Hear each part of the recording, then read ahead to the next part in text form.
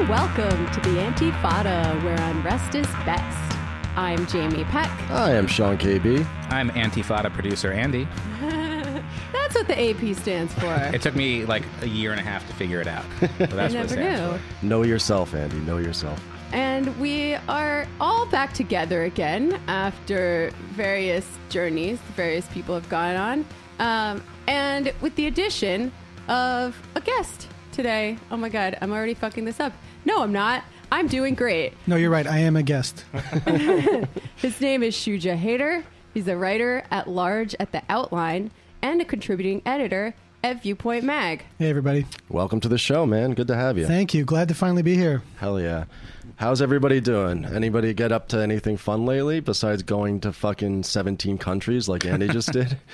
I mean, it's pretty hard to top that. I've just been sitting in my house mostly trying to recover from the various illnesses that I've had this winter and watching... Not coronavirus, folks. Not coronavirus. Definitely not. And watching my new kitten interact with Frida Gatto, because this kitten is really cute, but she's kind of annoying, and she wants to be friends with Frida so badly, and Frida just ain't having none of it. Well, I had a great night the other night. I went to Littlefields in Brooklyn. I went to the Means TV premiere show, which was really, really incredible. There were bands. Bryn from Beep Beep Lettuce, friend of the show, her band Stay Inside played. They were excellent. And I also saw one of the feature films from Means TV. It's called Sarasota Dream in Half, and it was really, really incredible. In fact, so good, this situationist-inspired ambient surrealist flick, that I think we might have to get them on the show. But in the meantime, folks should definitely go to means.tv and check them out. It's a workers' cooperative. They call it a post-capitalist streaming service, and they definitely deserve your support. Oh, yeah. And you, just to emphasize how cool this is, you can get it on Roku, you can get it on Apple TV, and it was very cool and very surreal for me to put it on my Roku and then stream things just like I would stream Netflix or whatever, like anti-capitalist programming on your TV, folks. It's incredible. It's a new project that Nick and Naomi have been working very hard on. And with our support and with all of our help, hopefully it will become bigger and bigger and encompass more and more work, and hopefully keep a lot of people able to make the art and documentaries that need to be made at this time. I just got to say, it's interesting that you call yourself a socialist and yet you have a Roku box. You call yourself a socialist and yet you have a streaming service. Got me. It happens. Let's do a little housekeeping, shall we? Before we Sure. move into the main part of the episode. Let's keep house. What do we got? We got a Patreon. We got one, folks. Pay up, guys. We really need your money. We have a new goal coming up. We're not sure what it is. It's in the works right now. But We know what the goal's going to be. Oh, yeah, we do. know what the goal is. We've got a gonna be. number on it. We've got But, the quantitative part, the qualitative We're not part, really so. sure what the reward's going to be. We sent a bunch of prize packs out to people the last time, and everyone seemed to like those a lot. That's an option. I was also thinking it might be cool to do some kind of digital reward where we maybe like do something cool on a stream that you guys want to see us do. So like Perhaps Andy and I, and maybe even Jamie, streaming Smash Brothers on Twitch or something like that. It could geez. happen. Maybe So- Jake Flores jumping on. Yeah, or something else. Let us know if there's anything in particular that you guys would like to see, because we are an interactive podcast, and also we don't have a lot of ideas right now. Yes. We also have a live show coming up in Seattle at a very cool month-long of leftist programming event called Red May. Yeah, it's going to be May 7th at Town Hall, Seattle. It'll be $5 and free for youth 22 and under. And our guests will be Magalé Miranda, Aaron Beninoff. Okay, just those two. And that's at the Town Hall of Seattle, Washington, folks. So go there, and at the end, the mayor's going to give them a key to the city. It's going to be a very, very nice event. We're going to be talking about automation and the future of work, domestic work in the With gig the economy, mayor. Yep. IKEA, Yeah, I bet all you the guys normal didn't stuff. know that the mayor of Seattle was in the Yang Gang. Just want to shout out that's a fellow Viewpoint editor there, Magdalene Miranda. Nice. Hell yeah. So yeah, that's gonna be cool, and we're excited. We're excited about the future. So let's get into this, guys. We're excited about some futures. Yeah. At least the future of the podcast we are. Some of the other futures are a little darker. For example, we have a news topic today. We're going to be giving some takes on it. But Lord, have there been takes on the coronavirus. Everywhere. It's either coronavirus pandemic hysteria on the one hand, or it is denial and calling it a hoax if you are the Trump administration. This, of course, popped up a few months ago in the Wuhan province of China. It has now spread to, I think, almost 100,000 people. First, it was quarantined in China, but then, of course, as these things do, as these respiratory infections do, it jumped out of the quarantine and is now in, I'd say, most countries, including in the United States, where about 100 people have it. And the first and where you're victim, not allowed to stay home from work if you're sick. Well, yeah, we're going to get into that. I mean, that's a lot of what we're talking about, because this isn't the epidemiology report, and none of us are biologists, except to the extent that I got a D in that in high school. We want to talk about the politics of it. The first person in the United States, a man died in Washington State. Hopefully he wasn't trying to go to the live show, because he's not going to make it. But we should be confronting this because again, there's a government reaction and there's a media reaction. That media reaction has been, it started off quite racist. Do you guys remember the dirty Chinese people takes? Yeah, wasn't there something about like the what animal had been eaten that caused the initial infection?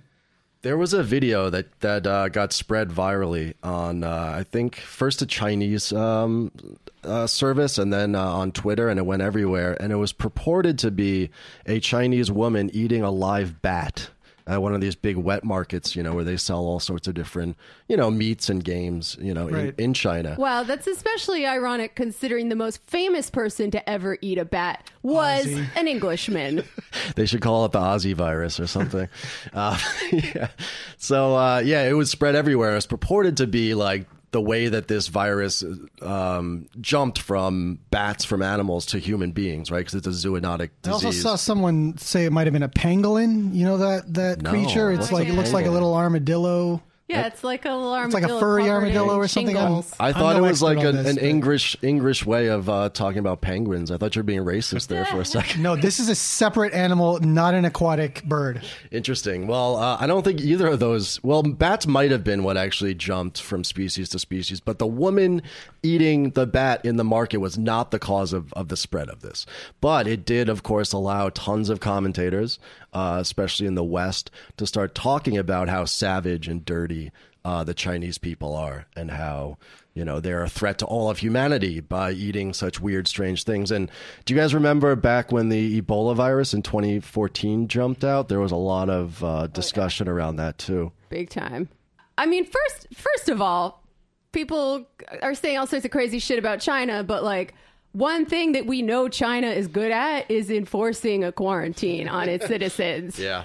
And like, I've got my left critiques of authoritarian communism or whatever, but it's good in some cases to be able to exert that kind of discipline. And if China can't do it, I have no hope that the rest of the world is going to be able to do it either. Yeah, you put your finger on another take that's been flying around, which is how it's a communist disease. It's because the Communist Party is so brutal and authoritarian over in China that for some reason it's allowed this to spread. And there have been people that saying like, okay, so the Chinese Communist Party is responsible for this, the Chinese state, and also on the other hand that they're not doing it correctly. They're not stopping the pandemic correctly. So I don't know what it is, but it's an There's an opportunity to play interesting- politics with it. Because there's a symbolism there. I think it was Michael Smirkonish had that segment where he said, can either coronavirus or Bernie Sanders be stopped? That was like yesterday, right? Or today. Yeah. Holy So there's shit. always that idea of left ideology as being a viral infection that is in danger of spreading. Yeah, they're really saying the quiet parts out loud these days. I love it. I think Chris Matthews should be on like all the time. They took him off. I was watching the results come in, and no sign of, our shouty Red Scare, centrist edgelord. Yeah. Yeah, listen, I like Chris Matthews so much, I'd like to take him for a walk in Central Park. That's really nice. That's a really nice sentiment. But anyway, So yeah, it's been tied in the coronavirus then to, like, as you said, this long strain of anti-communism, and with the Bernie Sanders thing, clearly a long strain of anti-Semitism. You know, Jews Yeah. and spreading disease and cosmopolitanism. so yeah, maybe, I mean, it's possible. Obviously, we all think the coronavirus is bad. However, it does seem somewhat illustrative of certain contradictions within our current world system. Specifically, the idea that capitalism is the most efficient way to produce and distribute the things that people need and keep everybody, you know, safe and happy or whatever. Like we're seeing, Slavoj Žižek actually wrote a piece recently in RT, which might be one of the last places that will publish him. thanks, Putin. About It's good for something. how the coronavirus will hasten the fall of capitalism. And he made some good points, actually. He said in this one part, I quote, Bernie Sanders is mocked by skeptics, it's annoying, I'll stop, for his advocacy of universal health care in the U.S. Is the lesson of the coronavirus epidemic not that even more is needed? That we should start to put together some kind of global healthcare network? I think that's very true. Also, Sam made the point the other day on the Majority Report that perhaps like the difficulty of getting vaccines in time to where they need to go and these global supply lines being so enmeshed and removed from a lot of the countries where the goods are actually going could highlight perhaps the idea that some things make more sense to produce in every country, like vaccines. And maybe if we were designing a system based on human needs, we would put the vaccine factories in every country because that's where we need them, rather than let the capitalists handle this and put them where they can make the most money off of them. Or we can just do what Bill Clinton did and bomb the pharmaceutical facilities, like in Sudan. Do you guys remember that? Yeah. Jesus I guess Christ. that's one way to get rid of a virus, is to just bomb, you know, the whole landmass where it's been located. Yeah, so carpet bombing. I'm sure there are neocons in the administration who would be calling for carpet bombing away the Well, did you virus. see the congressional hearings on this? The guy who was testifying, and I forget what his position is, something in the Department of Health or maybe even Homeland Security. The guy's name is Chad Wolf. I am not making that up. He genuinely seems like he'd just read a Wikipedia article on the flu before doing this hearing. And then you see like Mike Pence and like a whole crew of cronies in suits doing their like press conference. I swear these guys, they don't know how to pronounce the word biology. They're just like they're just, you know, Keystone Cops out here. This is what really got me, because the news of this, of course, has been going around for several weeks now. It's becoming this sort of rolling crisis as more and more countries get it. But I wasn't personally frightened for myself. Mm-hmm. You know, the fatality rate, something like 2%, is legitimately like 20% more deadly than the flu, which is really serious. And it also is more infectious than the normal flu is. But so like, obviously, I have like old people in my family and I have young people in my family. So, you know, I was scared for them, but I became scared for myself and pretty much everybody when I saw how the Trump administration was dealing with this, how politicized it is, and how there's this just bizarre playing around with the facts and the response to this that's putting not just Americans, but everybody in jeopardy right now. Yeah. I also saw that video of,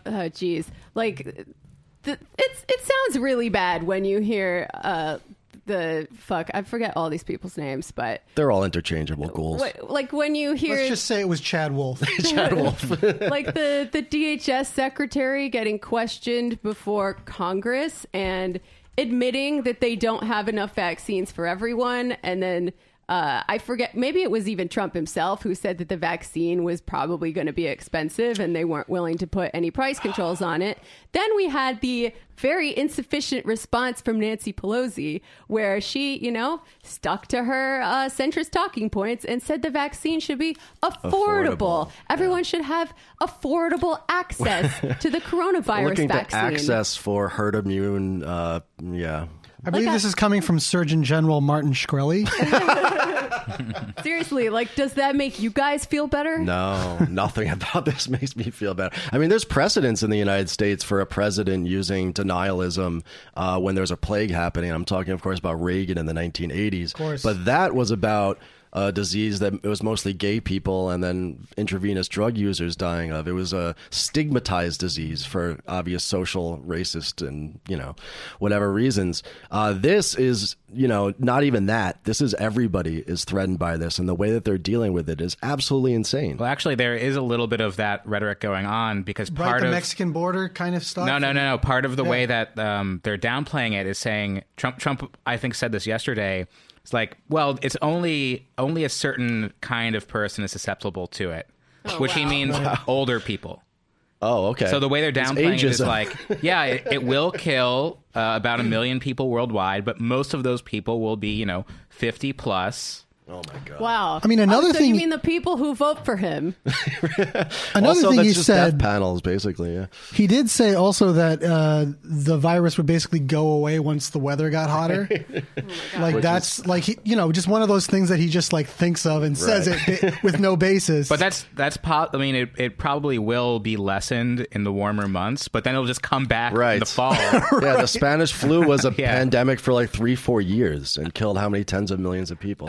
And on that note, I want to recommend that article by Chuang, the Chuang Journal. I'm probably pronouncing that wrong, but it's a Chinese left communist journal, and it's very long. They go through the history of pandemics, which they trace as basically beginning with the pre-capitalist era in Europe, and explaining how these often do arise in China because they have this intense concentration of agriculture and animal husbandry centers, and also how their healthcare system is not as communistic as we like to imagine. Right.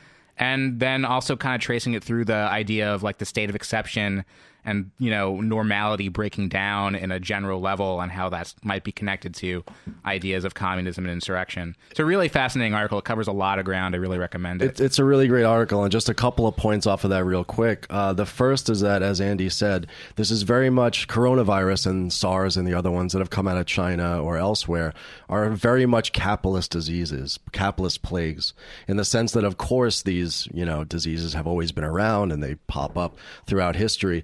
But it is that kind of intensive agriculture that we see, monocultural production under capitalism. It's the destruction of natural environments and the moving of the city into the countryside, which leads people to start poaching and disrupts these ecosystems.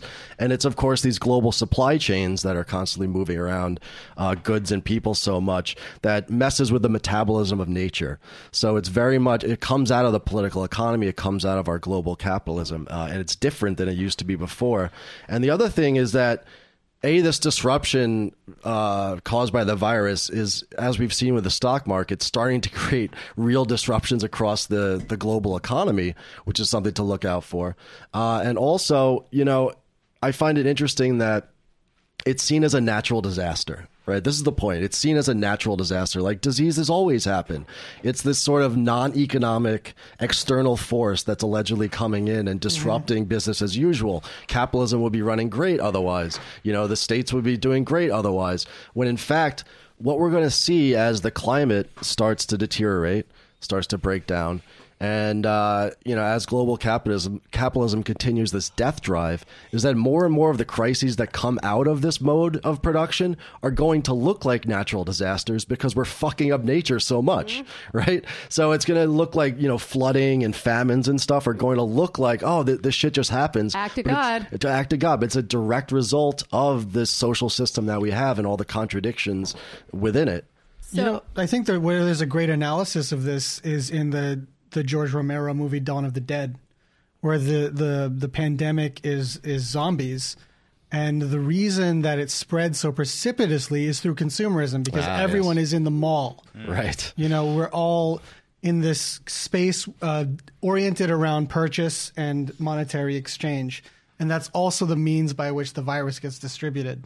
Yeah, this is the real de-enchantment of the world, right? Of the natural environment, where we're going in and we're attacking it, and it's certainly attacking us back as this sort of zombie capitalism moves forward. I mean, I could see that critique going one of two ways, right? Because on the one hand, this is a disease of capitalism and globalized capitalism in particular.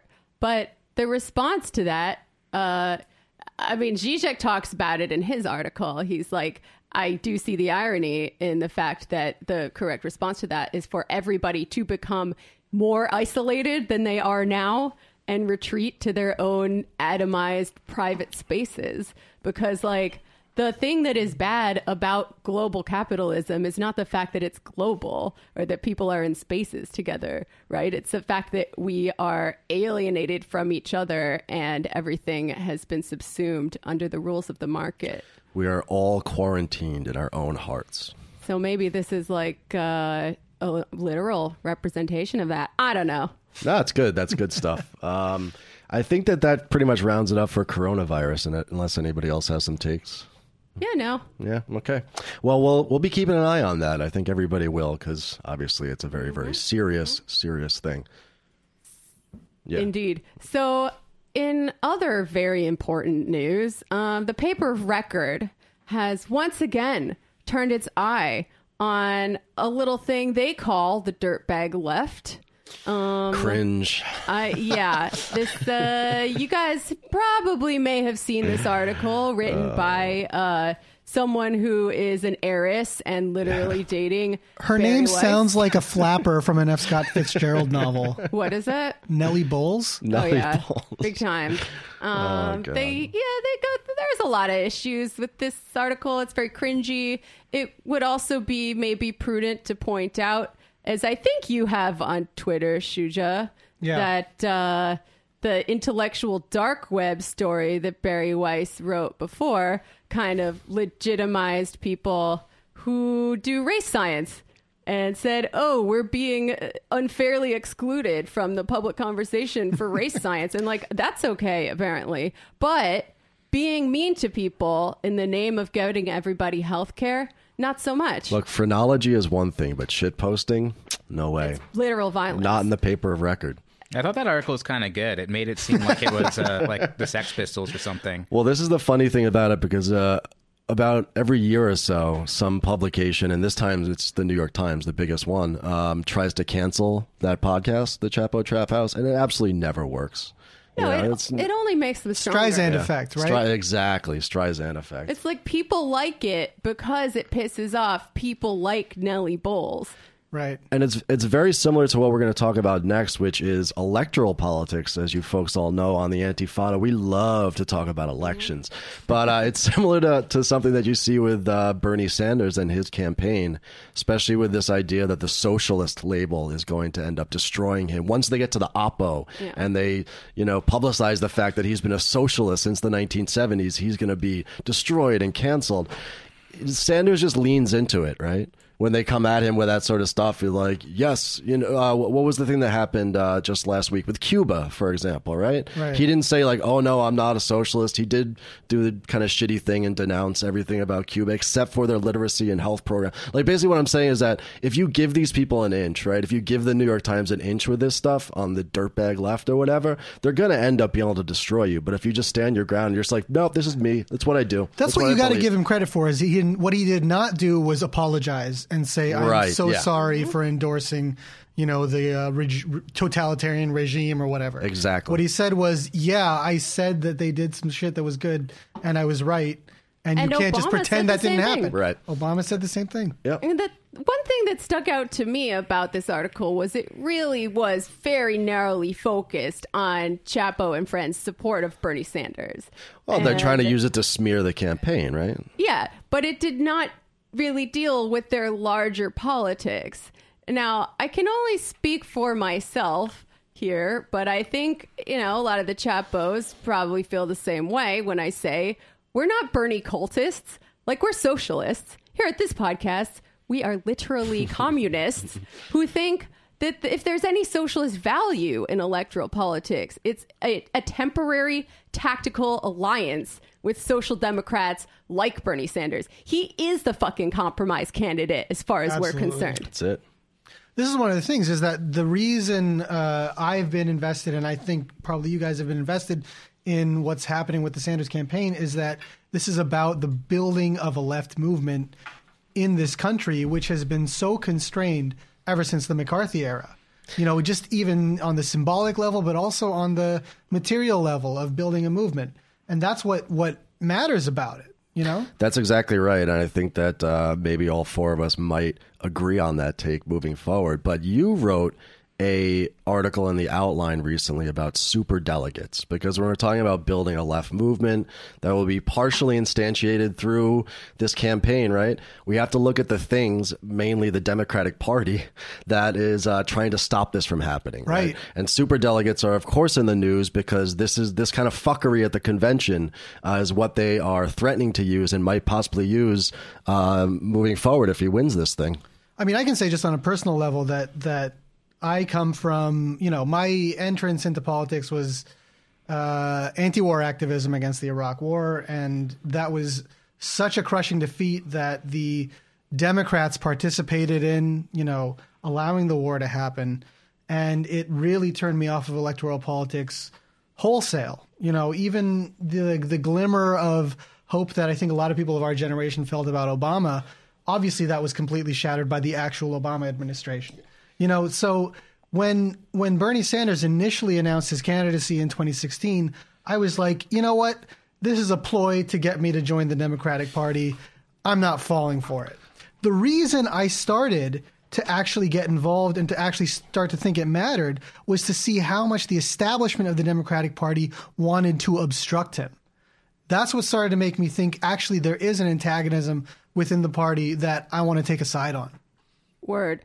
I feel it a similar way. I recently rediscovered a photo, actually, or I discovered it for the first time, of like baby Jamie protesting the Iraq War with food not bombs. And I've got my little studded belt on. Did you have a sign? I'm very scowly. No, I had a notebook, okay. as I often do. And I'm wearing nerd shoes with my Hot Topic CBGB t-shirt because my mom probably correctly judged that my combat boots would hurt my feet.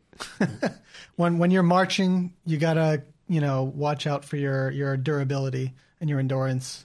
Indeed. So let's go through a little bit of this history before we get into a wider discussion of what Bernie means for socialists. Yeah, what are super delegates? What makes them so super? And how did they come about coming out of the Democratic Party? Where did they come from? What do they want? Well, I think, a lot of people don't know the particular mechanisms through which primary elections are operated. Because the Democratic Party isn't that transparent about it, they don't really want you to know about the convoluted way that they do it. And the whole system of primaries is actually a relatively new one. It comes around at the turn of the century, and I think 1912 was the first election in which there were primaries, the first Democratic election. The way that they used to decide on their nominee was essentially people who were in charge of the party at a state level, at the national level, in the committee would get together in what's, colloquially referred to as a smoke-filled room. Right. Just a room full of white men, getting together and making a decision on who they wanted to be the nominee for president before the general election took place. Such a deeply undemocratic process that still, of course, is the term for when something's happening undemocratically, right? Is a smoke-filled room. Yeah, yeah. We still have that in our lexicon. And that was something that didn't even change in a national way. It was a very gradual thing that some states started to institute primaries gradually over the course of the first half of the 20th century. And there was still primarily a lot of influence of those party bosses in making this decision. It comes to a kind of a head in 1952 when that was the last time in our history that there's been a contested convention, which is what people are talking about might happen this year. What happened there was that Harry Truman was the incumbent. He was the presumptive nominee, but he had dropped out before the convention. And so I believe there were 4 people who were viable on the ballot. And they went actually not just to a second ballot, but to 3 ballots. That resulted in the nomination of Adlai Stevenson, who did lose. Yeah, folks, there was no President Adlai. Good omen there. But so that's a moment where it starts to go into crisis. And then the real crisis, I think, happens in 1968. Yes. Where what happened at the Democratic Convention was that you had a candidate who had strong support in a kind of comparable way right now. Not only did he have the support of kind of young people and activists who were engaged in left politics, Eugene McCarthy, who was against the Vietnam War, but he also had a majority of support in the primaries. It got complicated because of the Kennedy assassination and so on. But when the convention happened, Eugene McCarthy was the person with the plurality, meaning the most votes in his favor. The party bosses decided to nominate Hubert Humphrey instead, who had won literally 0 primaries. Nobody had voted for him. Even worse than Elizabeth Warren, folks. Yeah. He had not won a single election. There was no Democratic reason to nominate Hubert Humphrey. That's what they decided to do because they decided they wanted to overthrow the threat from the left. And of course, it was scandalous. There were already in Chicago, in Grant Park, outside the convention center at the Democratic National Convention that year, there was already a coalition of groups gathered in protest. It became, a full-scale kind of conflict when the police cracked down on that assembly. I think to try to enforce the ability of the party bosses to make the decision on what the party was going to do. And this comes right on the heels of the 1964 convention in which, under a segregated party, there was an attempt to put up the Mississippi Freedom Democratic Party, which was a non-segregated group of Democratic activists from the South who were trying to push the Democratic Party to the left on race issues, very, very important part of the civil rights movement. And even seating them within that 1964 convention was so contentious that it never happened. But they went and they did a public protest saying that you should sit us down. We're more democratic, even than the Mississippi convention has sent up. And so 68 then is this kind of continuation of turning the convention into a place where not just party leaders, can influence, but also party activists can come in and make their voices known. Mm-hmm. Yeah. And so after 68, it was in 1970 that the McGovern-Fraser Commission was assembled and began the process of instituting primary elections nationally.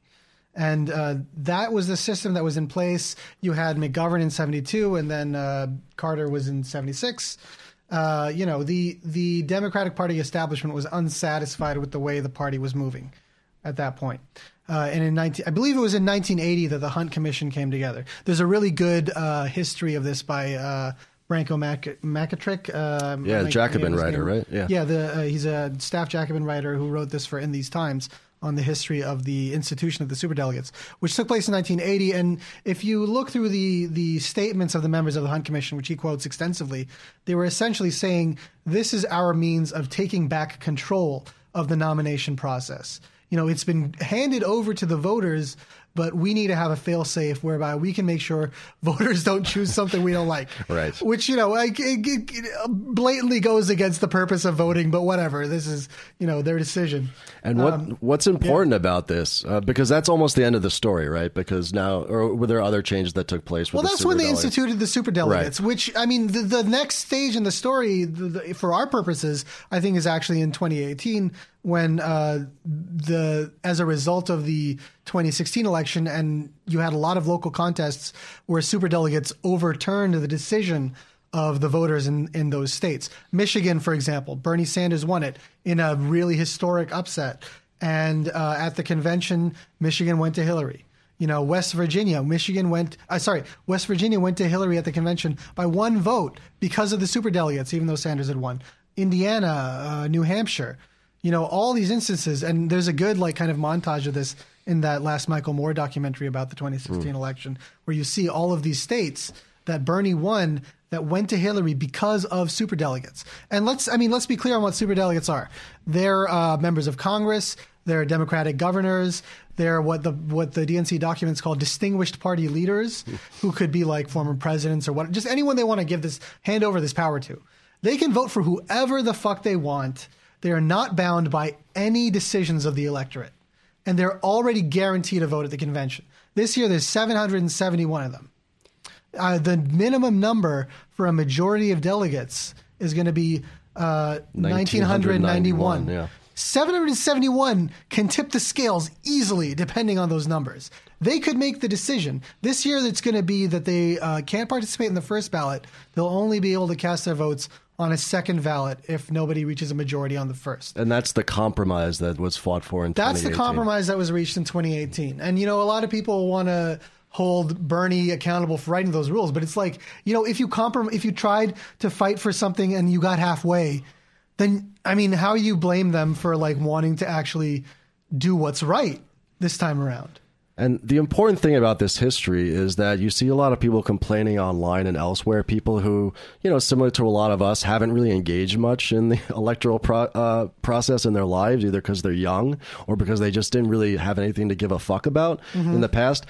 People complaining about how undemocratic it is. And the point is that the superdelegates system is undemocratic by nature, right? The Democratic Party is essentially a corporation. It's a corporate entity. And there's no reason to assume that they're going to be democratic about this. The will of the people has never been the point, right?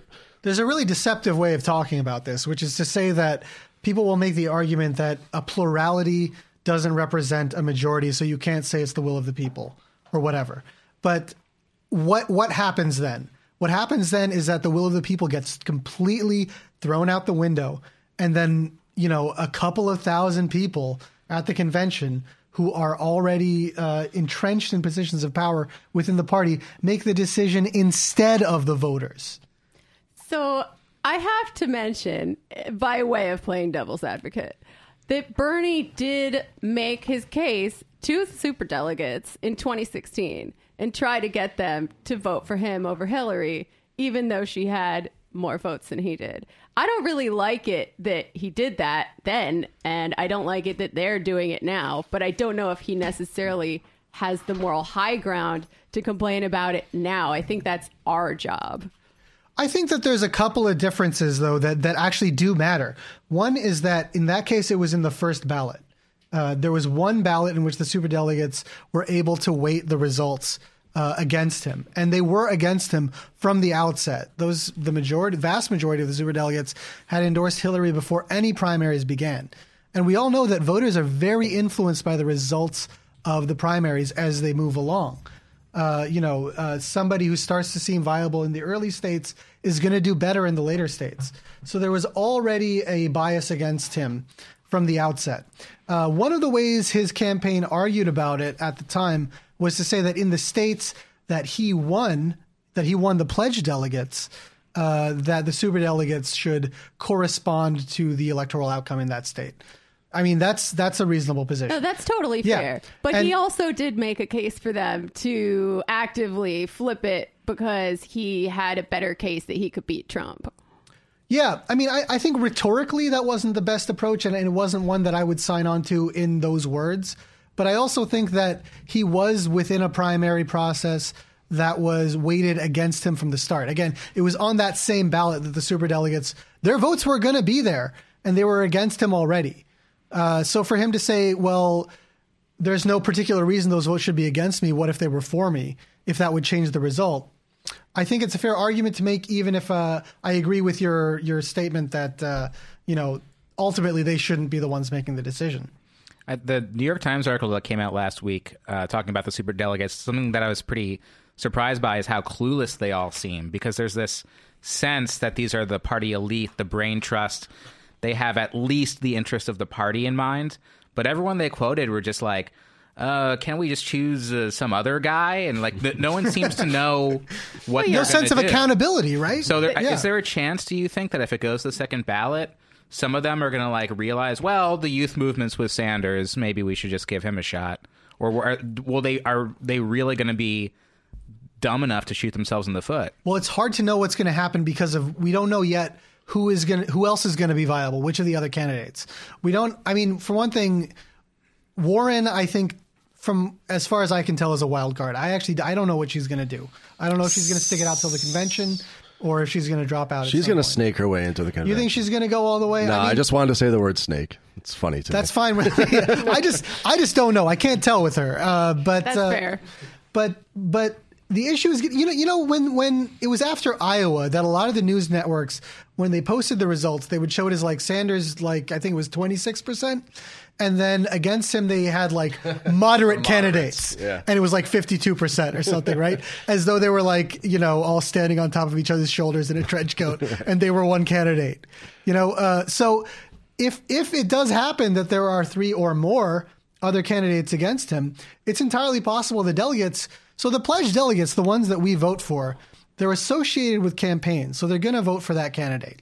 But they actually technically have the freedom to do whatever they want.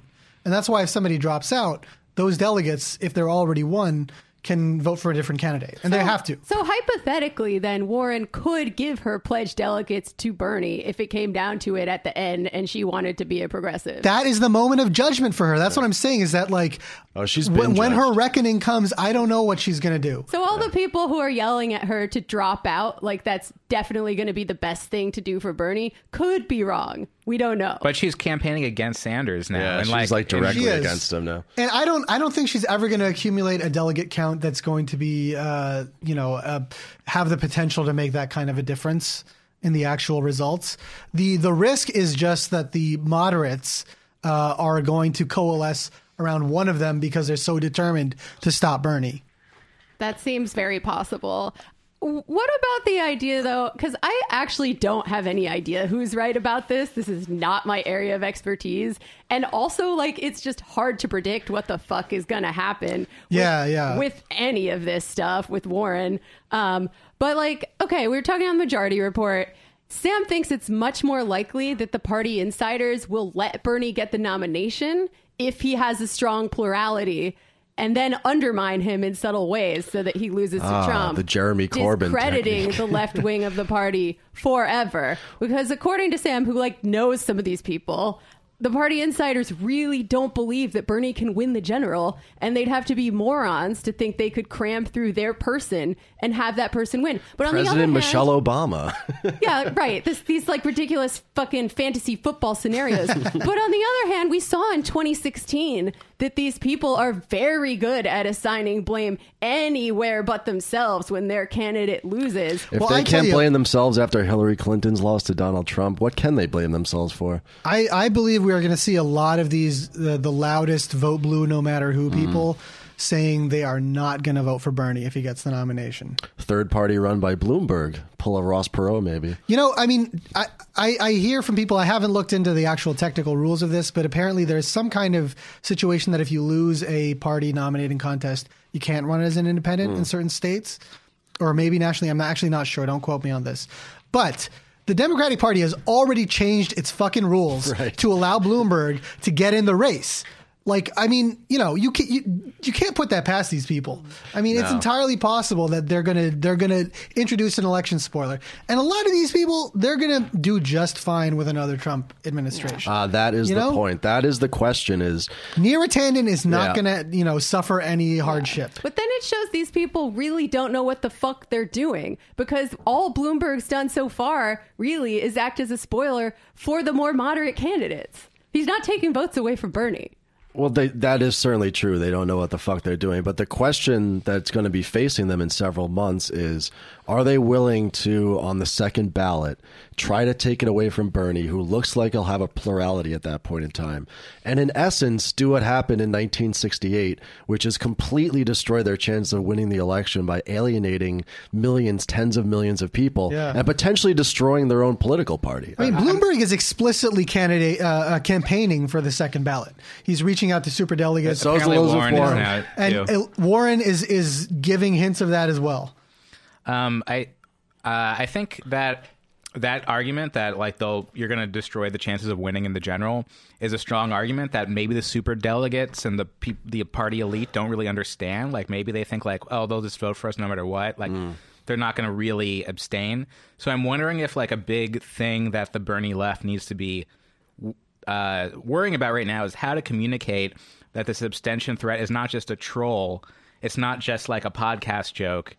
That because I don't think it is. I think like really a lot of the people voting for Bernie, like 20 to 30% of the party, will just not vote. I think that's true. Or will certainly not. And I think that so that threat of abstentionism needs to be made explicit in a non-trolly way. Yeah, and it's not just the socialist left that we're talking about here. This is like the base of the Democratic Party that if the information gets to them, will not vote for someone who is a Republican. And this is the side of the party that was always taken for granted by them, the left wing, the Kucinich wing of the party. I'm saying that the situation is split, right? Because if Bernie wins the nomination, right, it'll be the moderates who are expected to go over and hold their nose and vote for the quote unquote left candidate, right? The progressive candidate. It's always been the case in the past that if you were a Democrat and you were, really far into the liberal left, you just had to suck it up and get behind Hillary Clinton, right? Now it's reversed. And they're having a huge conniption and a big fit because the other side of the party now is in the driver's seat. I mean, let's call this what it is. It's voter disenfranchisement. If, somebody has the most votes, they don't get the nomination, and then the delegates make a decision, without any reference to those outcomes. That's voter disenfranchisement. And I think a lot of people are going to feel like, oh, my vote actually doesn't matter. Why would they go out and vote in the general if that's the impression you're conveying to them? I mean, look, I think a lot of people would feel obligated to vote for a fucking Biden, a fucking Klobuchar, even a fucking rat bastard in swing states if the alternative is Trump. The lesser evil argument, harm reduction, whatever you want to call it. If it's Trump versus Bloomberg, I just don't see that happening at all, because there is not a moral case to be made that he is a lesser evil. I mean, I think the argument is that Biden does worse because of the abstention from the liberal left and the socialist left, and that Bloomberg just gets completely obliterated. Like 49 states just gets destroyed. I'm saying the abstention would not just be the socialist left. Oh, sure. Bloomberg's the nominee. It's degrees of loss you're talking about. If you want to talk about electability or whatever the fuck, that people are always bringing up, to put one New York billionaire up against another, and like it's 42% of people didn't vote the last time. You think they're going to get excited and like go to the polling station over that? Come on. So I want to just throw out a take. I want to get us back into Antifada territory because, as I said before, electoralism isn't our main thing. One of the takeaways from, as we saw, the anti-democratic aspects of this misnamed Democratic Party, also the shenanigans that you're starting to see, and the kind of split and the breakup that's happening, within the quote-unquote progressive movement, whether that's like Mayor Pete Buttigieg supporters, who I guess in some world are like on the left, and then Sanders and I guess Warren supporters on the other. A huge conflict brewing. I think that it makes sense to start talking about the desirability, one way or the other, of absolutely obliterating, tearing apart, pulling up from the roots, and salting the earth around the Democratic Party. I think that there's a lot of arguments that people make about, we can take this party over, that it's recoverable if we just put, a strong progressive or a socialist in power, that, we can change the party and make it more like like a labor party or a workers' party or something like that. My argument is that no. That is not possible. That one way or the other, the Democratic Party is going to and has to fall apart. There is this contradiction at its root, right? It is not a membership party like you see in Europe, right? It is actually essentially just a bank account, right, that sits somewhere. It's the Democratic National Committee, and it's this kind of federalized structure. It's basically just a rented office somewhere in Washington, D.C. It doesn't have any real social backing or social power. People aren't paying dues and considered to have to do obligations in return for it. It's basically PR hacks. All right, this is the Democratic Party, are public relation hacks who graduated from Raytheon's like LGBT outreach program. It's Harvard MBAs who are taking a break from looting underdeveloped countries. And it's scions of like frozen chicken fortunes who are sitting up there and saying that we are the possibility for the left in this country. And if you look at it historically, I don't see any way that you can use this as a vehicle, this retrograde institution for social change. I just don't see it happening. And whether they want to destroy their party by trying to take the nomination away from Bernie when he gets a plurality, or if Bernie becomes president and you see them splitting, because I think they would split first and create some sort of weird Lib Dem type party in the United States, I think it's absolutely necessary to start thinking about what could replace that, because I don't think you can make the Democratic Party democratic. I certainly don't think you can make it a Labor Party. I don't know. I kind of have a left critique of that. I'm not sure that it matters. I think it would be a little better to have a workers' party. But as we've discussed in previous episodes, as long as you have to manage a capitalist economy, workers' parties can find themselves in all sorts of untenable positions, for sure, becoming the administrators of austerity. Like, look at what happened to fucking Syriza. So, like, given that fact, and given the fact that our system is basically built around having two parties, I think it makes more sense in the short term when we're dealing with electoral politics to try for some kind of realignment. I don't know. What do you think, Shuja? Well, can I just jump in and say it's really good that you mentioned Syriza and Greece, because that is an interesting situation. You know, what happened there with the rise of that party and them getting into power, because Greece is like the ideal situation that we would think of on the left. There's still a strong communist party, you know, that has anywhere between 5 and 15% of the electorate at any given time. There's a massive anarchist movement in the streets ready to do kind of street action alongside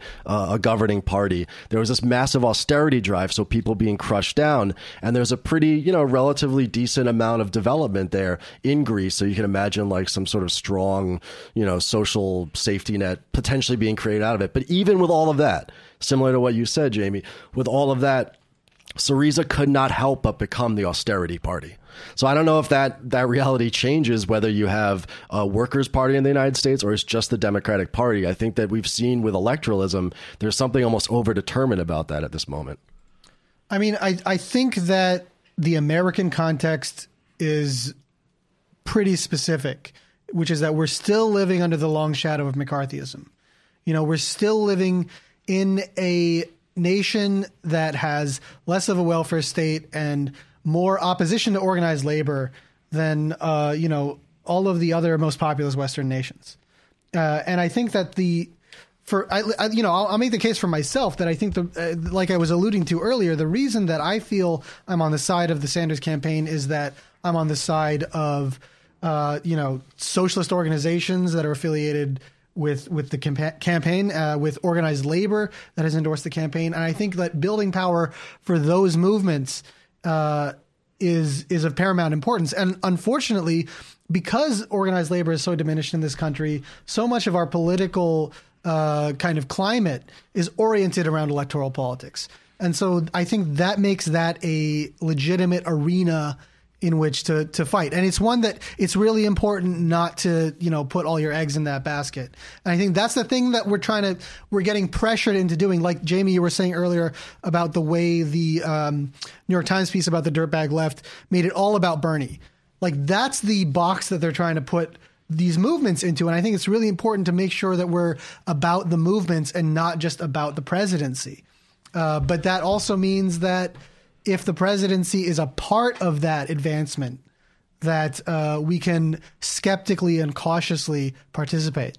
That's a really good way to transition us into, I think the broader we're in the conversation. Now. Yeah, we are. That's good. You did great. That's perfect. But, you know, I'm going to be a wrecker like always and push back a little bit on the idea that the Democratic Party is totally polarized and fractured, and all it needs is one more push to totally obliterate it, right? Because the idea that Democrats need to unite the party, right? They keep pitching like Warren or whoever as a unity candidate.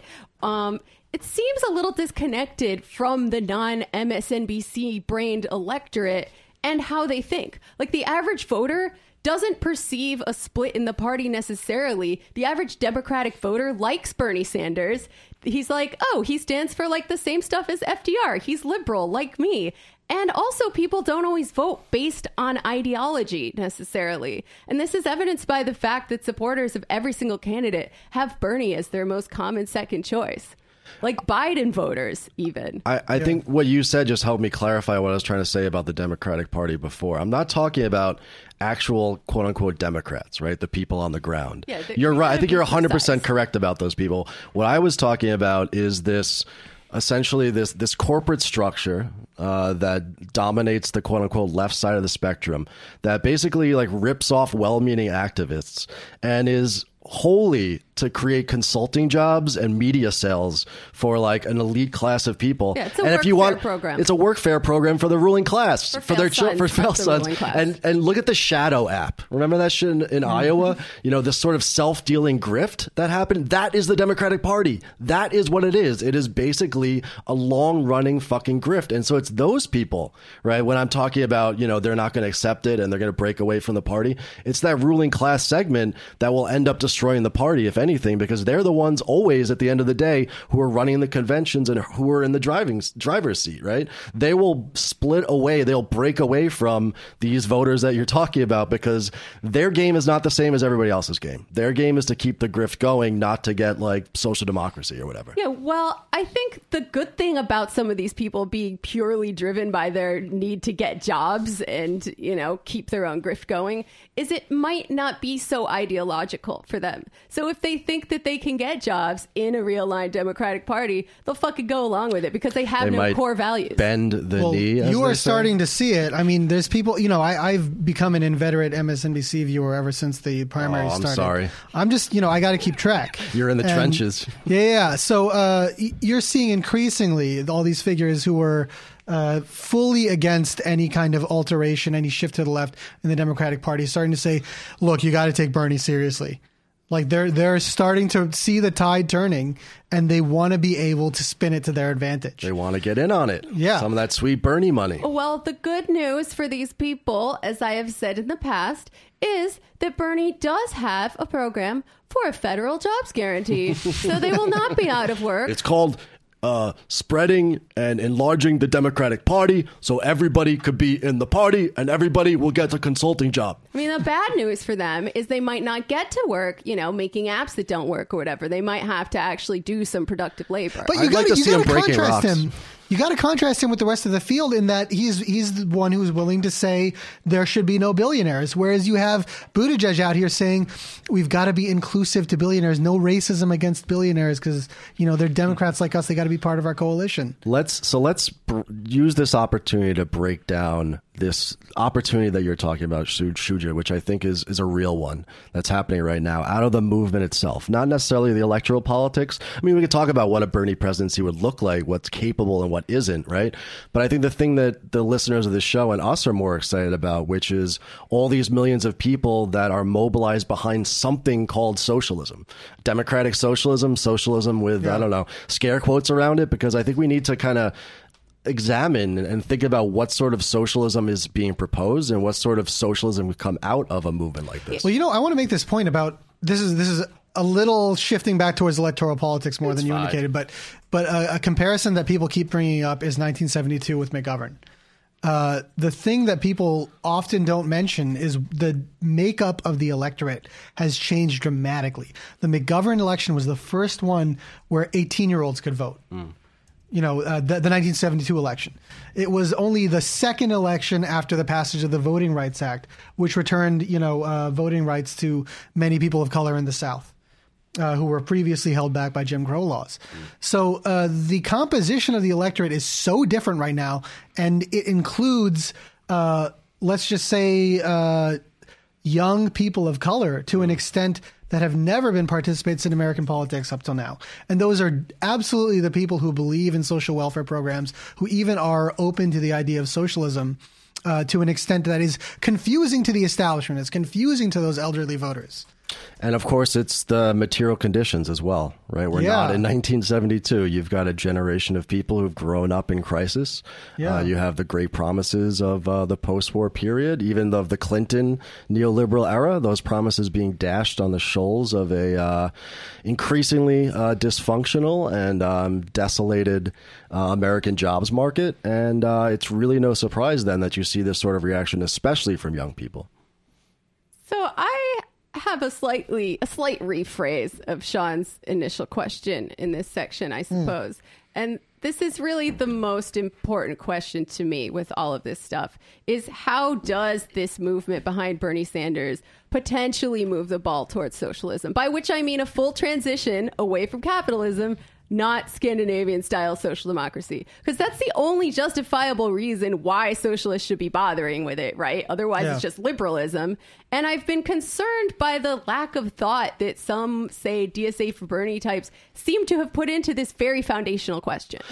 Before anybody answers that, I do want to say that it's important to realize that there is a strong and real emotional pull for people, especially on the healthcare issue, that we can't discount, right? Medicare for All is coming out of a situation in this country where you see it online all the time. People accounting for what happened to them in the weeks previous, like their children being killed in a car crash. People doing GoFundMes for their medical care. Having their families killed in a car crash and getting a bill for $300,000 the next day. You know, the system that we have right now is so inhumane and so brutalizing, right? That even though it might be liberal, right, in order to want these things, they're good in and of themselves. I just want to make that clear, right? Like, we do need some good, reforms. Mild social democratic reforms. And that's a lot of what's animating the people who aren't socialists, of course, right? Because it's not just us and the listeners who are totally down with overthrowing capitalism, right? This is part of why these millions of people are glomming onto this larger campaign for a presidential. And I would never say that those concerns don't matter. Like, we all have them, and they're very, very real. I'm just asking, but it wouldn't make it any different from like any other presidential. I'm asking how this also, in addition to the need for these reforms, which, by the way, historically have not merely come as the result of electoral wins. They've come as the result of massive grassroots movements full of anarchists and communists who scared the shit out of the ruling class and got these reforms as concessions in a larger fight, not as the horizon level goal. Yeah, no, I mean, this is anecdotal, but what comes to mind for me is that when I've spent time in other countries that have similar kinds of representative democracies, labor is a lot stronger. I feel like it's very customary. You know, like when I went to France, I remember there was a transit strike, and it was just everyone was just saying, "Oh, it's a strike. We've got to work around that. You can't take the train today." It's France expected. Had a transit strike, so it was a day that ended in Y. They're always on strike. Yeah. I mean, and that's just so atypical here. When the teacher strikes happened in West Virginia, it was like it was unprecedented national news because we're so unused to that. And that's why I think that if there is something within the sphere of electoral politics, because Americans are so disenfranchised politically that we think our only participation in politics, however that's conceived, is the vote we cast every 4 years. And I mean every 4 years, not even every 2 years, because people don't participate in local politics that much because they don't see the results. Or they're not tied into that. So if we can put organized labor on the ballot, at least even in the most superficial way, I think it's just not hard to take a side. And that's what I'm saying is that, like, I'm not talking about like having a glorified vision of this that thinks it's actual revolution. Bernie uses the phrase political revolution all the time, which I think is a qualified way of talking about it. But nonetheless, it puts revolution into the discourse. And it's not a political revolution is a revolution of sorts. It's just not the kind of social revolution where we transition to communism that the three of us are always talking about. But it is like a legitimate project for sure. Yeah. It would be revolutionary in the sense that it would change what was possible through the state. And also, I think, importantly, and this kind of comes off what you're saying, Shuja, what all of us are really saying, which is there are certain policies that a Sanders presidency could implement, not even with control of Congress, even if he didn't. I'm saying through like executive actions or, say, the makeup of the National Labor Relations Board, for example, that could do the most important thing, which is to give workers in this country, all of us, not just union workers like myself, but all workers in this country, pull the boot off of our neck a little bit, right? To kind of try to build a tradition like you see in France, like you see even in Germany and elsewhere, where labor protections, workers' rights allow the true motive power within class society, which is the working class itself, to self-organize and start to push for, but also to create those sort of organizations and powers that ultimately will be what has to be created if we're going to have socialism. And not just in this country, right? Like all over the world. Bernie is the only candidate who has articulated an anti-imperialist position when it comes to workers' uprisings in specifically Latin America. And that means a lot to me. That's huge.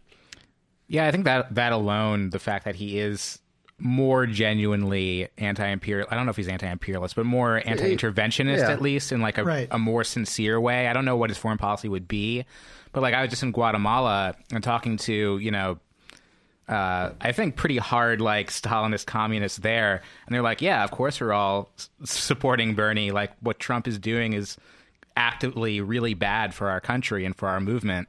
So and that's the international working class, right? But I think the vision that you lay out about taking the boot off our neck a little bit, I think is that's one vision of putting ourselves in a better position for strategic having a strategy towards socialism or communism. But then I think there's a more dangerous vision, which is that the Sanders platform of like Denmark social democracy becomes what socialism means.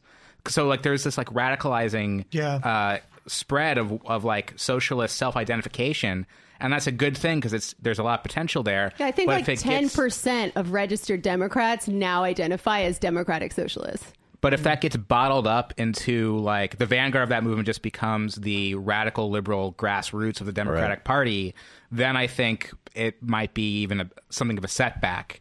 And that's going to be tested out by the fact that the movement around Sanders right now is a sort of socialist united front, right? Which is, different than making like some sort of popular front with the Pelosi wing of the party. But that could happen too.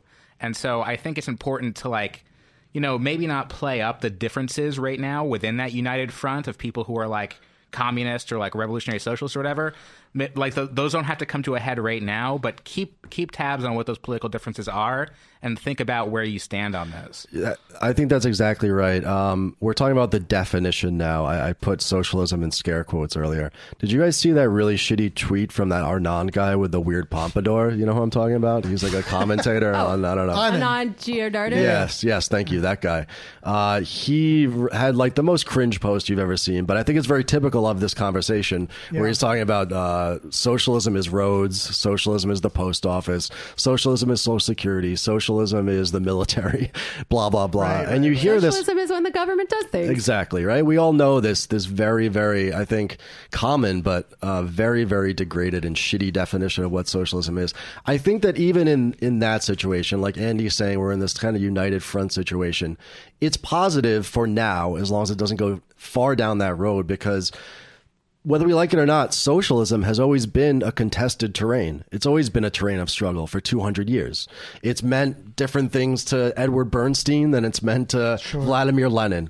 And just to have people engaged with this concept, the concept of something that's not capitalism, that's moving forward from capitalism, gives us, not something that we can just,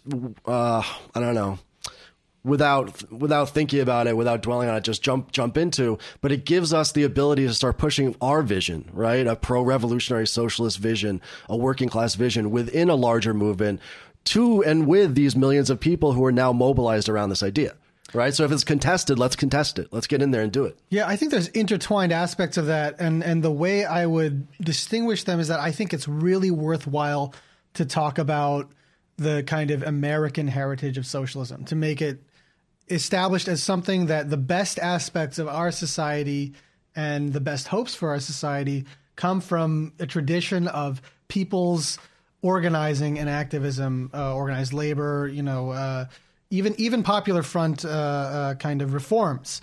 So I think to an extent, to talk about aspects of the welfare state as being socialism is not inherently mistaken. I think when it's talking about kind of reinforcing state authority, that it becomes dangerous. When you say the cops are socialism or something like that, and the problem with that is that I mean, if you're one of those opportunists who is jumping on the Bernie train because you think that's the direction the party is going, obviously you're not coming from any kind of principled framework there.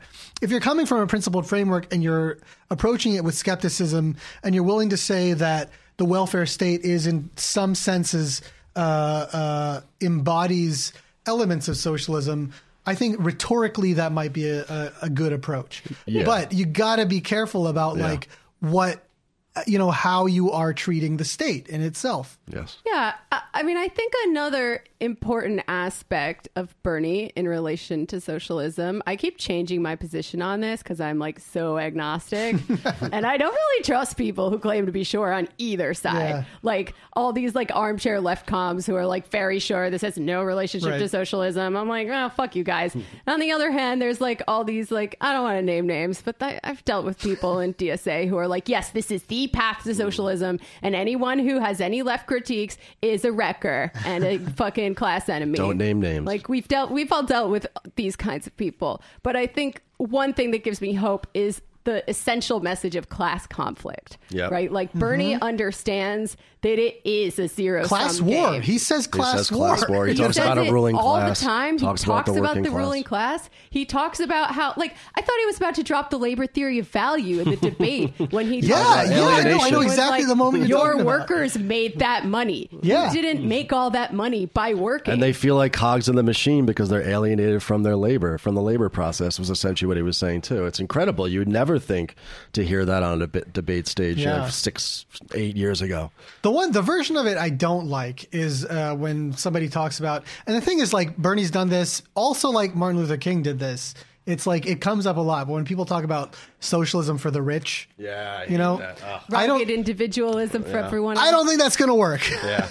Well, it doesn't help people understand. No, I mean, this is I think the difference between rhetoric and reality, but it's also the difference. But there's a real tension that I think has always existed, at least within the Marxist socialist left that engages in sort of the reason electoral fights is that you have to say that some things are somewhat socialist because you have to win gains that people associate with socialism. Right. So you can take a complete ultra insurrectionary position and say gains are bad or we don't fight for gains. But it seems to me historically that the way that you bring people along is by helping to win them shit. But you've got to associate socialism with egalitarianism. And you can't, I think when you talk about the idea of redistribution towards the rich as being a version of socialism, I think it just obfuscates the definition for people who don't get what it is. It's because we're coming out of this Cold War sensibility that people have that understanding.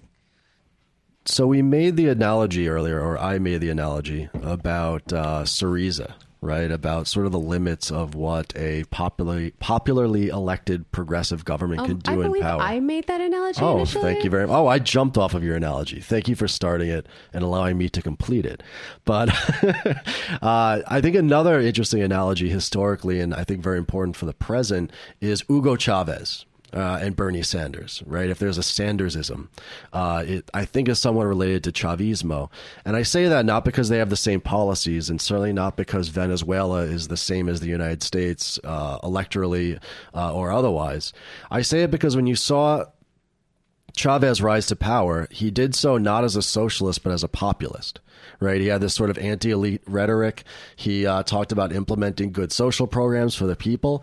But certainly after the coup and then in the years after that, there became this shift in his rhetoric and also this shift in his policy towards creating more bottom-up type institutions, creating the comunos, the communes, as they were creating themselves, creating the collectives as they were creating themselves. So Chavismo starts with a, strong charismatic leader, right, who represents the movement. And then there's a counter revolution. There's a pushback against him. And then he activates the base, right, which starts to gain its own momentum and its own self-activity. And then there starts to be this dialogue between this charismatic leader and that base, which now has, real power in the streets and on the shop floor. The reason I bring up Bernie is because I think that you have a similar dynamic where you have this one man, right? Bernie Sanders. That's why we can talk about Sanders-ism, right? This sort of Norman Thomas, Eugene Debs type tradition that he's, bouncing off of. I hate to say it, but I don't see much of a movement like we're looking for elsewhere in this country right now. You don't have a super strong labor movement. You don't have a super strong street movement. So what people are hoping for and banking on is that by electing this guy, he can create these policies that bring the grassroots up so we can do our own shit. But there's a huge problem with that because as you saw in Venezuela, when Chavez was gone, so went the movement. And I don't feel like we're really prepared right now to even think about what it looks like if we win and these positive steps towards building a socialist movement, actually start. What do we do that's different? I mean, one of the reasons that those types of movements have been so fragile and volatile in Latin America is because of the opposition from the United States. I was hoping you were going to say that. Yeah. And the difference with Syriza, too, because Syriza, of course, is like in the core, but it's on the periphery of the core. It's not Germany, right? So Syriza and Germany might be able to do differently. I mean, one principle here is just holding our ground, not ceding the ground that we've won. And whatever puts us in a position to do that, I think... we want to hold that ground. And when we talk about a political revolution, as distinct from the broader sense of revolution, as being within the electoral sphere, this is what brings up to mind the example of Bolivia, where, Morales had achieved that political revolution and was winning in the electoral sphere and faced this opposition. So it's just, perennially, it's a question about which side are you on, and it's easy to decide. I think if you have socialist principles, if you're on the left, if you align yourself with movements that you want to limit the power of those who would crush those movements, and the way that is available to us to do that is to fight the democratic establishment right now.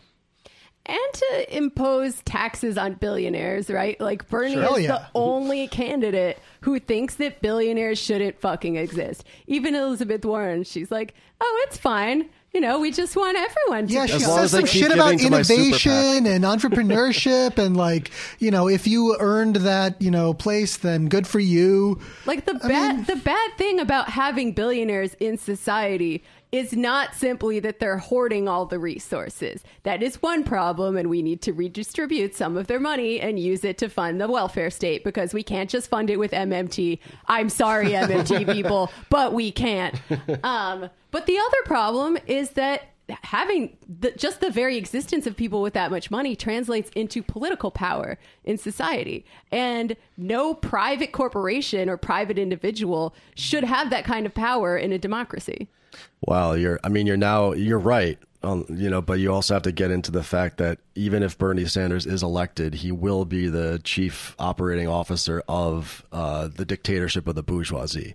So let's not think that even just taxing billionaires more is getting us even close to abolishing class power. No, certainly. But if we could eliminate billionaires, say. Yeah, it'd be great. With confiscatory tax policies that Bernie may or may not be able to implement, it would materially decrease the amount of power that they have in society and hopefully shift that power back in the direction of labor. That's why the rhetoric of class war, I think, is so important. That's why it's valuable that he brings it up because, you have, again, people like Buttigieg talking about how the problem with our politics is division and we've got to, be able to come together as a country or whatever the fuck. And it's yeah, there is a division. We didn't start it.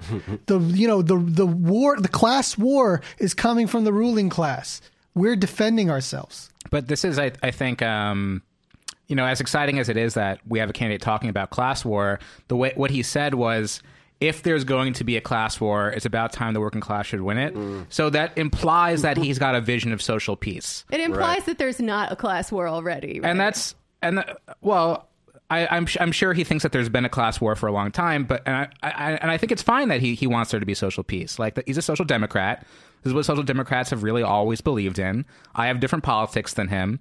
So, and I think if you believe in a revolution against capitalism in the state, it's okay to say Bernie Sanders is a goal, but at some point it's going to become an impediment. Right. Well, it's a provisional goal. Well, yeah, Right. I think it's not the ultimate goal. I think it's up to us as the socialist left to recognize when he stops being a help to these movements and starts being a hindrance. That's and big. I feel like that's not going to happen for a while. We're not in kill Rosa Luxemburg time yet. We're decades away from that. There's always this fear of, sheepdogging people into the Democratic Party, this Pied Piper that brings these social movements. As Philip Foner, the famous Marxist labor historian, said, the ballot box is the coffin of social movements. There's this fear that Bernie is going to destroy something. Did I say something wrong? I think he said it's the ballot. I mean, a few different people have said that in different ways. Well, I think Kim Moody said it's Marxists the have said consciousness. that sometimes it's bad to have ballot boxes if you have a social movement. But the point is that we don't have that right now. Yeah. We don't have any substitute at this moment, right? If it were to get to the point, as you guys were saying, where it becomes an impediment on the self-activity of the class to abolish itself as the class, we need to be ready for that. Well, I mean, I think that if there were to be a Bernie Sanders presidency, from the day of his inauguration, our role would be to shift into critique and accountability. But how would we be better served by the inauguration of Biden or Warren or Buttigieg? Yeah, I or don't Klobuchar? think accelerationist arguments have really panned out all that well. We didn't see Trump and then see like an immediate social explosion of proletarian energy out there in the street. Maybe it's still true and we haven't seen it yet, but it's not really panning out that way. Well, here's a question that I want to cram into here. So Bernie seems to be pivoting to the general right now by backsliding a little bit on some policy questions, most notably the total moratorium on deportations that was previously part of his immigration platform. Faiz Shakir walked it back. The Bernie Sanders campaign has not responded to further questions about it. How should the left, and in this case, immigrant rights groups, respond to that? Is there a way to push him on these policy issues without hurting his chances of winning? Or should we just shut up until after he wins the general and hope that he's not serious? You want to jump on this one, man?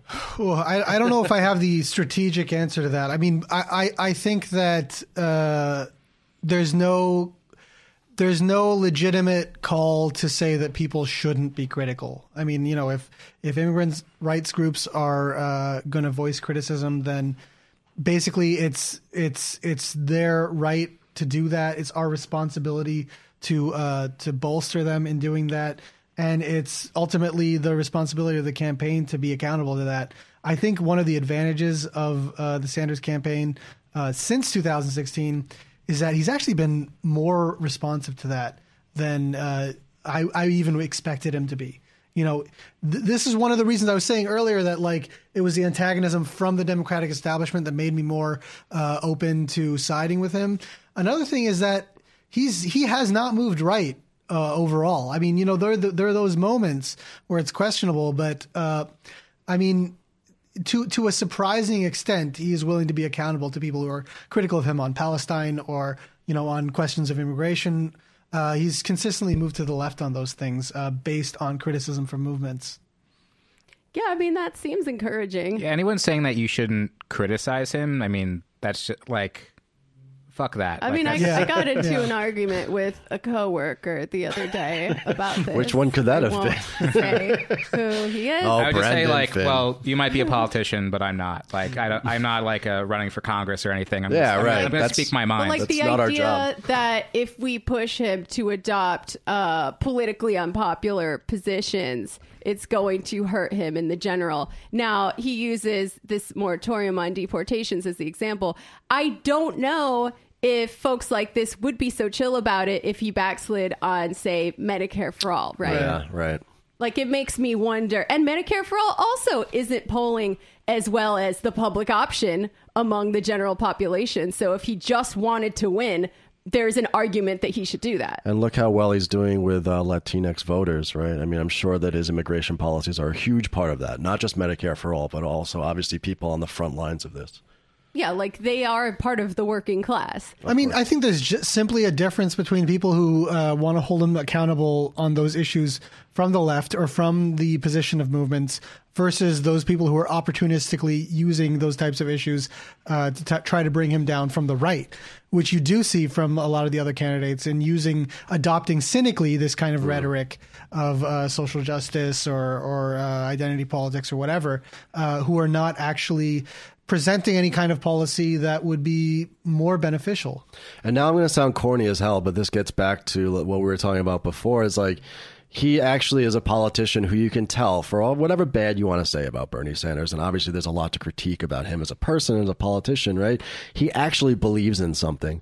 So when, for example, in that debate when they tried to do the gotcha thing where they're like, well, you would let the Boston bomber vote? You say that all people in prison even should be able to vote. You'd even let the Boston bomber do it? And he's like, yes, I would. I mean, that is so much different from what people are used to. And it's not because Bernie's like a particularly good guy or cogent guy per se. It's because he has this vision of democratic socialism where you don't back down on these particular things. If you have a principle, it applies in every case. And exactly. And he still needs to win the primary, right? So, like, I would hope that folks in the Bernie Sanders campaign are able to see that his consistency is one thing that people like about him across the political spectrum, and weigh that against the value of backsliding or even appearing to waffle on any of these crucial issues. Well, I got to say that there might be listeners out there. They might be of different tendencies. They might believe different things. They might have a different sort of relationship in their minds with this Bernie Sanders movement. But I got to say that as this builds, hopefully it's going to become like a grab bag that everybody can get a piece of. You know, if you're a democratic socialist, there should be, as this movement picks up, more and more DSA meetings and C-SPAN viewing parties for you to check out. If you're a syndicalist, there should be more obscure unions that you can form, like spreadsheet workers unions out there. If you're a tanky, I'm sure as time goes on with this Sanders movement, there'll be a ton of flag emojis for you to put in your handle on Twitter. Trots, maybe 57 more flavors of sect. Left comms, there'll be tons of open panels on value form theory, and even insurrectionaries, I'd say, in this grab bag, that there will still be banks to rob and houses to squat. So even if you're not with all of us, I think there's a little something for everybody. Do you guys want to talk about what happens if they steal it from him? Because I think it's important that we mention that this Milwaukee thing is coming up. Yeah, sure. I just see Jamie has here in our show notes, #Bernie or vest. I did not put that there. Oh, somebody put that there. Was that Shuja? I've seen that, but I don't know what that means. Oh, let's talk it out. Tell me what it means. I think it's Andy's looking coy right now. There's a hashtag Bernie or vest. That's basically means like if they take it from Bernie, then there's going to be a riot. But I think it could also mean like if you want to give it, like the gilet jaune. Yeah. Okay. Like, I think it could also means like if you want to give it to someone like Macron, like a centrist technocrat, then look what happened in France. Yeah, this is the nice option. So I don't know if it's so much a movement; it's just an idea of saying like, people want stability, but sometimes stability isn't actually so stable. But it also could mean like, get ready for serious trouble if you steal it from the majority of the Democratic electorate. I'm sorry. If 771 people decide to make the decision by themselves about who the nominee is, that is an authoritarian measure. Right. That merits a direct action. A gilet jaune for the United States. And I just say, like what Andy was saying, I think it's important whether you started this excellent hashtag Bernie or vest or whether you're just piqued by the idea of it, right? It is the right idea, whether that tactic is correct or not, because people need to already be thinking right now how they're going to be interacting with this larger, democratic socialist movement moving forward. Because we can't get to the point where he becomes president or they steal it from him and we're not prepared to hit the streets and think about tactics and on the shop floor. I mean, people need to stop talking about McGovern and start talking about Humphrey. This is the situation. Humphrey was also a losing candidate. The compromise candidate that the establishment imposed was a losing candidate. So there's no kind of high ground there. Right. Yeah. And, you know, the secret to Bernie or Vest is actually it's Bernie and Vest because, as we all know, it's going to take a huge amount of outside pressure and direct action to pass any of the policies that he's talking about. But, you know, in the short term, sure, if we can like trick them into thinking that they can get out of that kind of thing by fucking just letting Bernie be the nominee, sure. I also want to point out the large amount of human misery and suffering that is going to occur if they take it from him and we are forced to riot in the streets and then be put down by an authoritarian police state. And I would hope that liberals are sympathetic to these kinds of harm reduction arguments. White moderate liberals, always sensible when people start taking insurrectionary street action.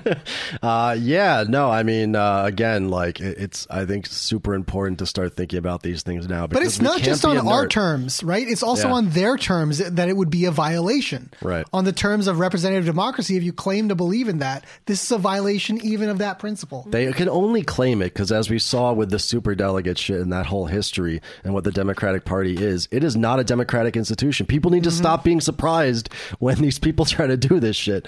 You know, it's in the nature of it. Well, I know from talking to Faye Eckler that the Socialist Rifle Association will be in Milwaukee fully armed if that tickles anyone's fancy. Or what's the name of the socialist alternative in councilwoman in Seattle? Kshama Sawant? Yes, thank you. Kshama Sawant has called for, I think it's a slogan at least now. I'm not sure who's working towards it, but they should, million in Milwaukee. You know, breaking off the old Million Man March type idea. And I think that is a great fucking idea because Milwaukee, the convention is this summer, right? In July. In July. So in July, right? Regardless of whether Bernie is the nominee or not, regardless of whether they steal it from him or not, there still needs to be people in those streets out there to be putting pressure, not just on those people, but also let the Bernie folks know, like, look, all these people are out here and mobilized and ready to rock. So if folks have no plans for July, you know, I'm sure the weather will be nice. I'm sure it'll be beautiful in Milwaukee. I think all listeners should start thinking about maybe buying some bus tickets, maybe buying some vests. Yeah, some yellow vests perhaps. Because I will say this, if we are going to destroy the Democratic Party, and again, even if Sanders wins, I'd love to see that happen, this retrograde institution. What better place to build the party than Milwaukee, Wisconsin, which was the place, the congressional district, where they threw up the first Socialist Party congressperson in the United States in 1910, Victor Berger, right? It was also the birthplace of sewer social. Yeah, Victor Berger. Yeah. Wow. Different Vic Berger. Nice. Yeah. I wonder if they're related. But cue some weird, like, bizarre video right now of Eugene Debs, like, picking his nose or something like that. It was also, of course, Milwaukee was also the birth of the Progressive Party, right? Another third party in the United States under Robert La Follette. So if we must destroy the Democrats one way or the other, what better place to build the Workers' Party, whether that's electoral or not, but in Milwaukee? I think it's perfect. Yeah, I mean, I was talking about this with Sam the other day, and he was kind of a downer about it. He was like, well, if that happens, what this means is just like 100 years of Republican rule, because he doesn't believe that the Workers' Party would necessarily be electorally successful. And you know what? Maybe he's right, but I still think it's worth a try because the alternative is far fucking worse. Yeah, and when I say the party, I mean it even in like a Jody Dean sort of way, or even like an invisible committee sort of way, you know? Maybe we'll just like create some weird fucked up sex communes in Milwaukee. Who knows? Yeah, we need to expand people's concept of what party actually means. What better time than after we've destroyed the Dems? All right, cool. Good? All right. Thanks, Shuja. My pleasure. Meet us in the bonus. All these myths come telling me to suit the company director. Miss the price, the dignity of cheap disposable labour. Two different routes to an industrial heaven. Work for Boston Parliament and all will be forgiven. It's the fear of being sacked that lets the boss step up the pace. Cause the minute you step out of line, that someone took your place.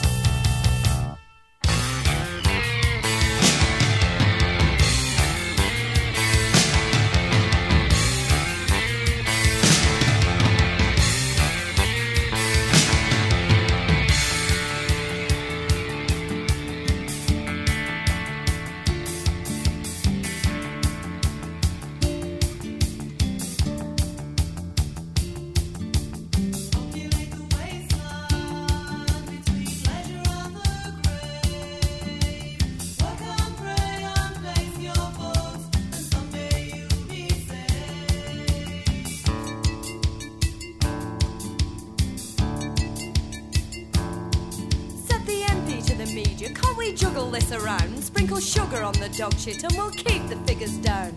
Never let the left hand see what's in the right. No one's any wiser and the problem's out of sight. Take your democratic choice, take a scheme or style. Job clubs, restart, YTS, CPs, EAS. Company profits doubled, wages chopped in half. Job clubs, restart, YTS, CPs, EAS. Take your democratic choice, take a scheme or style. Company profits doubled, wages chopped in half. Take your democratic choice, take a scheme or style.